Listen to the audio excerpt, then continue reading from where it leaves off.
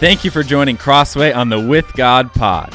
Whether you're in your car, in your home, on a walk, or with someone, we're excited that you've joined us for a deeper dive into Scripture, its tough sayings, and the people God used throughout. This year, we're going through the whole Bible, tracing the With God journey through the Bible, through the year, through us. And with that, let's dive into today's episode. All right, listeners, thank you so much for tuning in today. I am Chris Birch. And I'm Anson Tebow. And we have been going through the Bible this year here in 2023 here at Crossway. And as we kind of move along, we're running into different characters, and we're also running into some really interesting things. Yeah. I've got a few extra questions that I don't think we were able to answer in Sunday's sermon.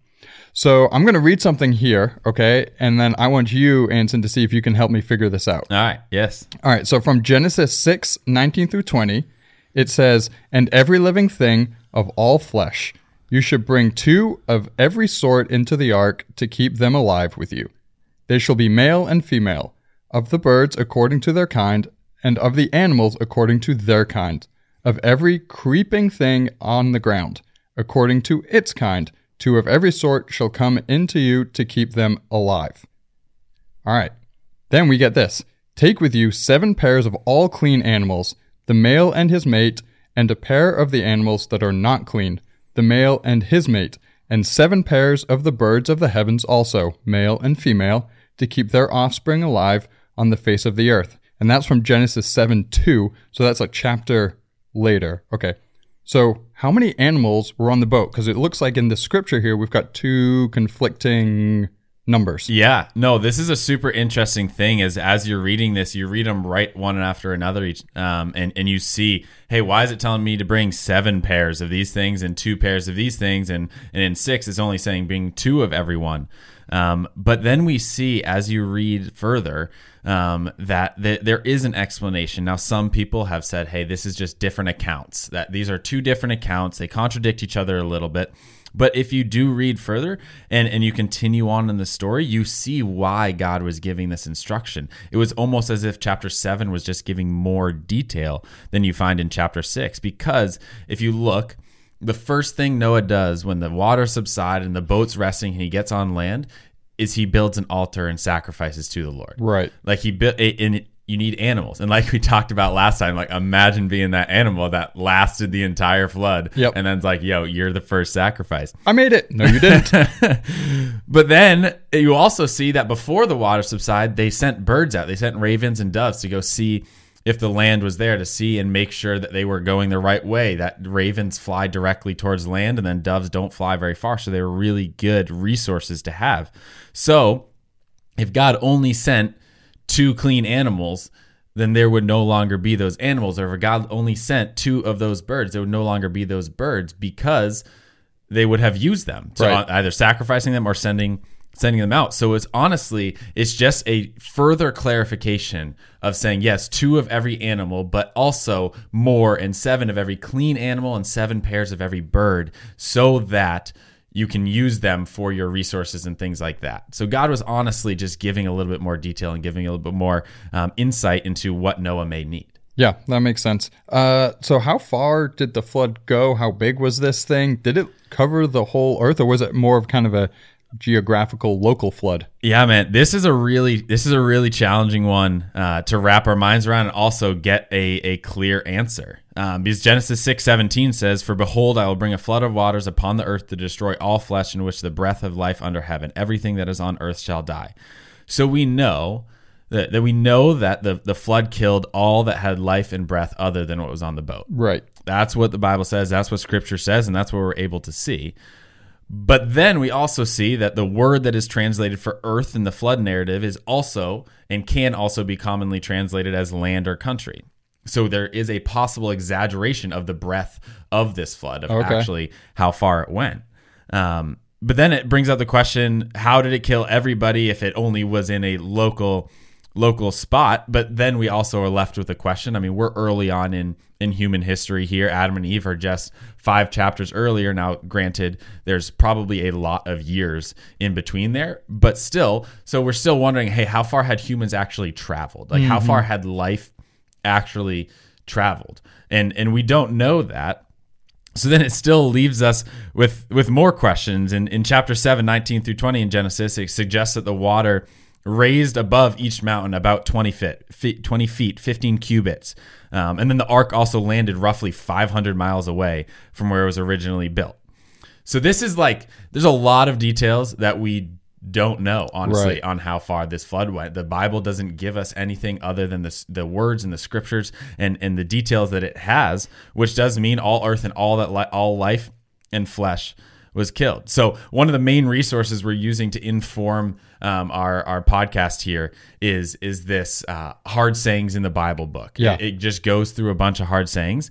And what this says is the jury's still out. Right. Now, we might not know actually how far the flood went. We know the truth of what the flood did and how God used it to outpour his wrath and also build up this new way of then leading to Jesus dying on the cross. But we don't know. And there's some information in the Bible. We might just have to be like, yo, God, I'm going to have to ask you in heaven. Right. Like, I just don't know this. I love the, in chapter 7, 19 through 20, where it says the water stopped roughly 20 feet above the tallest mountain. Like, who was out there with a measuring stick? Seriously, man. Like, all right, we're 20 feet above. We're good now. All right, you can stop. You're stopped. Like, so who was the first person to actually summit Everest? Because right here, we got a person up there with a measuring stick. Yeah. And then also, like, were people 19 feet tall to where, like, God had to drown them? I don't know. I should be laughing about this. But, like, 20 feet just seems so specific. Like, who is this 21-foot giant that God's like, I got to get this guy? Yeah, I think his head stays above water. He can stand there. Yeah, Man. exactly. So, I don't know. But, I mean, if you think Everest is 29,000 feet, I mean, that's a crazy flood. That's a ton of water, like weight as well on the earth. I mean, that's just insane amount It's wild. Of water. So, Wild. I mean, if that is the case, if the Lord actually did flood it up 20 feet above Everest. So anyway, I feel bad for... Also, where'd all that water go now? Right? Do you think there's like a plug in the bottom of the earth? The guy was like, all right, drain it. Yeah. I mean, Seriously, man, it's not all in the sky. yeah, I don't know. That's actually a great question. I kind of want to know that. But also, so everyone, with the exception of those who were floating on the boat, died. Yeah. So why? I mean, why do this? Man, this is the hardest thing to rationalize, and we tried to deal a little bit with it on Sunday. But seriously, like, everybody died. Mm-hmm. Every single person died. Like, the questions that you can ask: how is this a good God? How is this loving? How did God, like, it is not easy to understand. It's not something that's easy to wrap our mind around. But the beginning answer, the beginning of this entire thing starts with sin. Like, sin at its core. We talked a little bit this past Sunday about how the with God life that we're talking about, this with God life, if you track it through scripture, you see different spots and different scenarios where people were unable to be with God or walking without God. And one of the ways that we can look at scripture is seeing, hey, were these people able to walk with God because of what was going on? Right. And this, we are somewhat able to see, hey, maybe they weren't able to walk with God because of the sin and the evil. We know sin at its core, one of the main things it does is it creates this estrangement in our relationship with God. So this evil had created this inability to be with God because of what it was doing. Mm-hmm.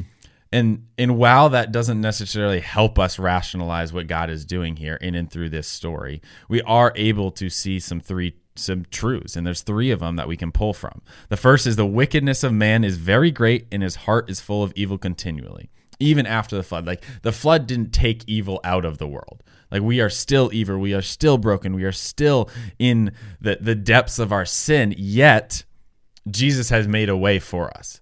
Like, Jesus had not come at this point. So Jesus, there was no, hey, someone sacrificed for your sin. There was no, like, hey, you were the person. Like, Right. You had to sacrifice for your sin. You had to do these things. Whereas now, Jesus came and paid that penalty. And then the second thing we're able to see is God hates sin, and his patience has an end, and he destroys unrepentant sinners. So, like, this idea that evil actually plays and sin actually plays a part in the way that God deals with things. Like sin is brokenness. God hates sin. He hates it. He can't be in its presence. Like sin is so powerful. Right. And it has created such a breakage. And there's a reality to the fact that sin creates this inability to be in a relationship with God. And thank goodness for Jesus, because without that, we wouldn't be able to. Mm-hmm. But sin does have a punishment. Right. And then for those who believers, that punishment has been placed on Jesus. And then the third point we have is, yet God does not surrender his purpose in creation to fill the earth with men and women who reflect his glory in their faith and obedience. So one thing that I think is really unique and important for us to remember is the fact that God didn't give up on humanity. Mm-hmm. He saved Noah and his entire family. He kept humanity. He kept livestock. He kept the animals going. And then he told them again the same commandment, the same covenant that he told Adam and Eve is to fill the earth, Right. To grow and multiply, to have humans, to have children, to be fruitful. And this is one thing that he continues to say and continues to do. He almost reiterates it. So we see that God almost hit the reset button, but kept Noah and used him to then sort of reset it after this. And there's a lot of different resources that you can use to sort of try to gain some insight and things on this passage. But there was one article I read that I thought was really profound, and it had some beautiful sayings about the story of Noah and this topic. So John Piper, he's a pastor. He actually retired, I think, a little bit ago. But he says this in one of the articles. He says, and therefore, the New Testament writers see the flood as a foreshadowing of the judgment with fire. 2 Peter 3:5-7 is where we see that. And the ark as a foreshadowing of the final salvation. 1 Peter 3:20-21 says that. And then the days of Noah as typical of the last days before the coming of the Son of Man. Matthew 24:37 mentions that. So we see that the story of Noah is this beautiful picture of a lot of Scripture. Like we see the final judgment that, people died here because of evil and sin. Like the final judgment that we read in Revelation and in Daniel and all throughout these scriptures in Thessalonians, that it's a big thing. Yeah. It's not easy. It's hard.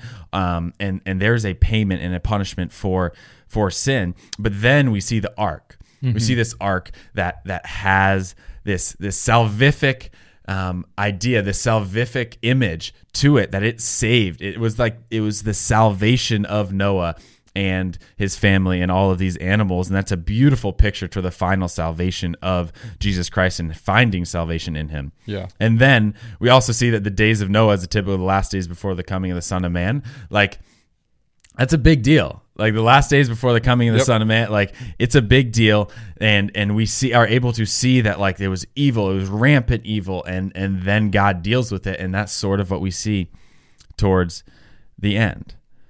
And so we see that God does not surrender his purposes for man.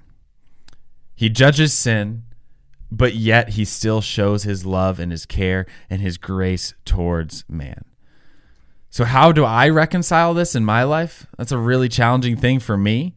But I honestly have to reconcile it with trusting God, knowing that I am a sinful man, and then leaning into Romans 8:28 or 8, I think it's 8:28, where it says God works all things out for the good of those who love him and are called according to his purpose, because I know that God is good, and trusting in him and relying in him and leaning into him, because that is hard at times. That is really hard at times. We saw that in the messages about Noah this past Sunday. We see that in a lot of areas in Scripture, where we see, hey, how do we rationalize this? How do we justify what is actually happening here? But we see people all throughout Scripture, all throughout the Bible, saying, I am going to trust you no matter what. There's this great song by Mercy Me. I don't know if you've heard it, Even If. It's this song, it's just like, even if X happens, even if this happens, I will trust you. I will love you. I will pursue you. And that's the beautiful thing, that when we read a hard story that is right at the core of this with God life, we're able to see that, like, Noah, even if this flood happens, I'm still going to follow you. I'm still going to worship you. And we have to trust in his purposes and that he is good, because we then see, instead of doing the flood again through the Noahic covenant, he sends Jesus to take all of that wrath on himself. Yep. And I know that kind of for me, one of the things that I struggle with is, did the flood actually happen, or is this Yeah. just kind of a tale, Yeah. in the Bible and stuff? But there's just so much evidence for the flood. Even secular, scientists, they're just like, yep, like something happened. And Yeah. you also read in a ton of other religions and mythologies, they pull from a flood. Yeah. There's a story in there about a flood, a deity destroying the earth with water, Atlantis. And then even in kind of creative writing, you always read about it as well. Tolkien even wrote about it in like the Silmarillion. He had a flood as well. So really interesting stuff for sure. I love asking these questions. I think it's really helpful to kind of solidify our faith and just get a little better understanding of what's in the Bible and what we're reading. And this is stuff that we can't always tackle on a Sunday morning because we're trying to do other things. So appreciate you kind of looking into this, Anson, and doing all the research. So we'll see you later. See you, Chris.